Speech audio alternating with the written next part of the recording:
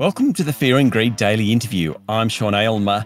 You might be familiar with my guest today. Georgie Dent is a journalist, a keynote speaker, and the author of the 2019 book Breaking Badly. She's also the executive director of The Parenthood, an advocacy group that wants to see Australia become the best place in the world to be a parent. But for that to happen, changes are needed, from family-friendly working conditions to better childcare and early education. Georgie Dent, welcome to Fear and Greed. Thank you for having me. A simple question up front. What's the biggest challenge for parents in the workplace, Georgie?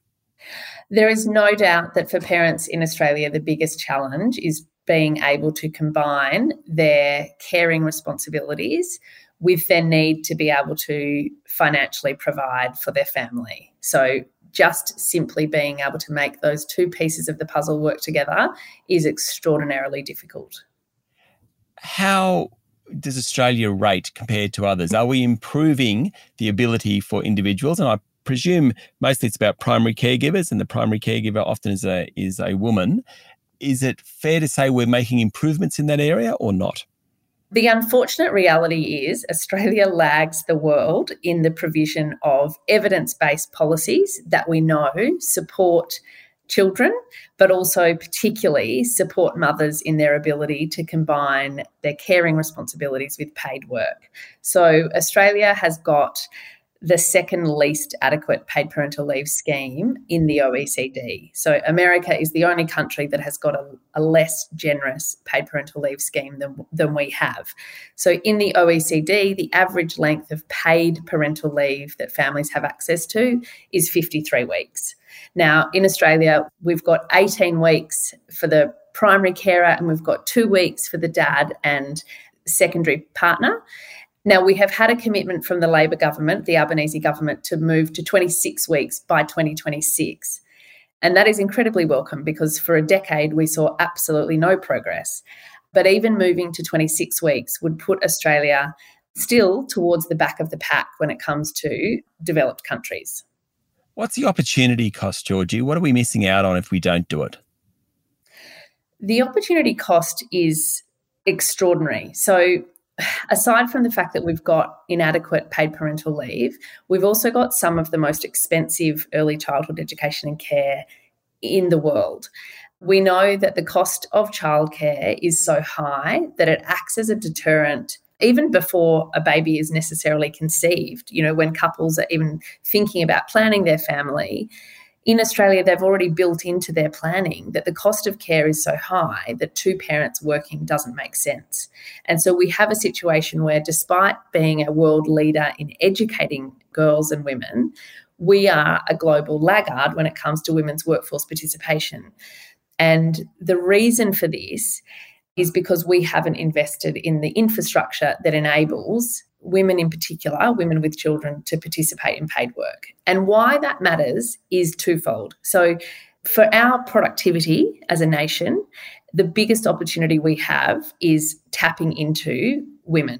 That was a clear theme at the Jobs and Skills Summit last year. The economist and chief executive of the Grattan Institute, Danielle Wood, in her speech said quite memorably that if untapped women's workforce participation was a giant iron ore deposit, we would be spending every single dollar we have and many dollars that we don't have to get it out of the ground. We haven't made that investment. And what that means is our national productivity is significantly hampered, but it also means for individual women, it is incredibly difficult to develop and attain financial security. And if you don't have financial security, you don't have any security. You know, your choices are directly linked to the financial means that you have in lots of cases.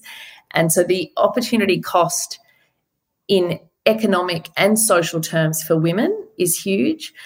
But the other thing that is less known is the extent to which Australia is letting down children. Now, in a recent UNICEF report, Australia ranked 32nd out of 38 wealthy countries when it comes to the well-being of children. And the report specifically called out that we are failing to consistently provide good health, educational and mental health outcomes for children.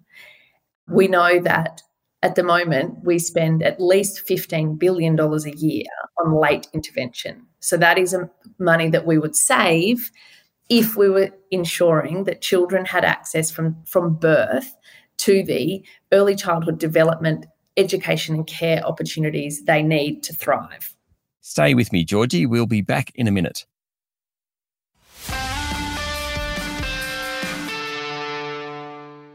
My guest this morning is Georgie Dent, Executive Director of The Parenthood. Just explain that. So the early intervention, and Georgie, I know you have worked with my partner Jackie on this process over a long time. Why is early intervention so important? So between 0 and 5, 90% of brain development occurs. So we have got this richly formative window of time where so much of a little person's brain is developed. And in a lot of ways, it sets the trajectory for life.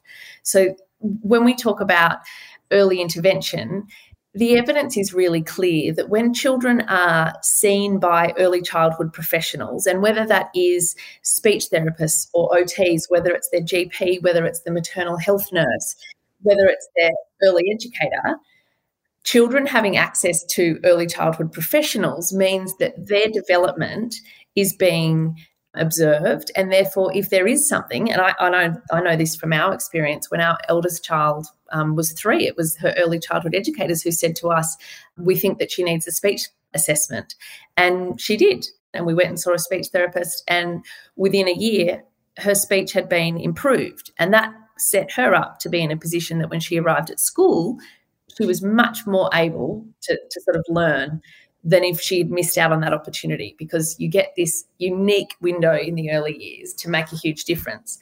And further to my point before about the extent to which we're letting children down, and I know this is something that your partner Jackie is far too familiar with, is that the national average in Australia is that 1 in 5 children arrive at school developmentally vulnerable. Now, in remote and regional areas, it's 2 in 5. Among Aboriginal and Torres Strait Islander children, it's half. And what we know is that when children arrive at school behind, they rarely, if ever, catch up to their peers.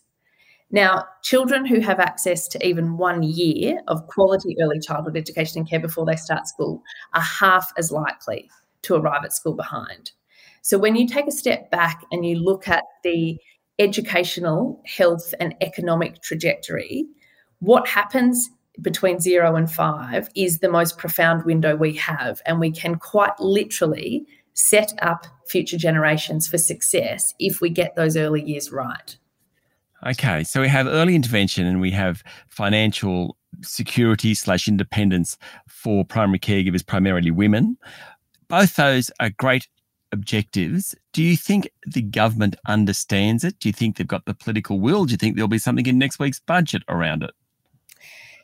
Look, we are coming off the back of, we have had more than a decade of absolute stagnation on pursuing the policies that we know would improve the lives in a meaningful way of children and women in particular. And it is incredibly disappointing that Australia lags the world on so many metrics when it comes to paid parental leave, when it comes to women's workforce participation, when it comes to children accessing early education and care. We lag the world, but that is not an accident. It's because we have not pursued the policies that we know enable children and women in particular to thrive.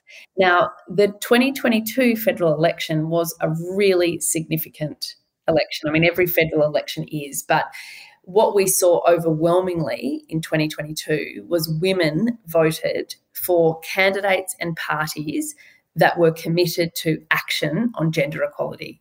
So we saw that from the Teal candidates who were successful. You know, one of their key pillars was on equity. We saw that obviously both the Labor Party and the Greens improved their standing among voters, and both of them had gone to the election with key policy commitments that would address gender equality. So for the Albanese government, their commitment to making early childhood education and care more affordable was a key policy offering. The Greens have got similar positions. Now, we have seen from this Albanese government, they have announced an expansion of paid parental leave. They have put in place a productivity commission to look at creating a truly universal early childhood education and care system. And there's no downplaying that. If we were to have an early childhood education and care system that was like our primary school system, where a child's access has absolutely no, their postcode or their parents' income or their parents' activity doesn't determine whether or not they can go there.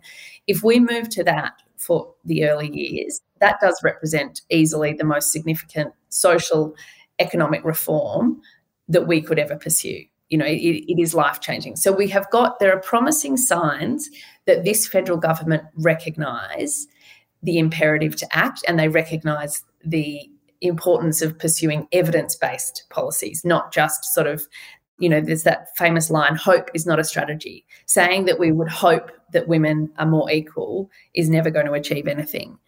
In terms of what's going to be in this budget, I do think there is going to be some things that are significant. It doesn't go the whole way. We know that single parents are probably going to have the parenting payment restored until the eldest child is, if not 16, maybe 14. And that's going to make a difference, because we know that the decision to take the parenting payment off single parents when their child turned 8 has been devastating. And, there's been much more conversation around this, that women over 55 are the fastest growing group of Australians who experience homelessness. Recognising the structural factors that create that disadvantage is huge. I would like to see more ambition from the federal government currently to address some of those driving factors. We'll wait and see on Tuesday night. Georgie, thank you for talking to Fear and Greed. Thanks so much for having me, Sean. That was Georgie Dent, journalist, author and executive director of The Parenthood. This is the Fear and Greed Daily Interview. Join us every morning for the full episode of Fear and Greed, Australia's most popular business podcast. I'm Sean Aylmer. Enjoy your day.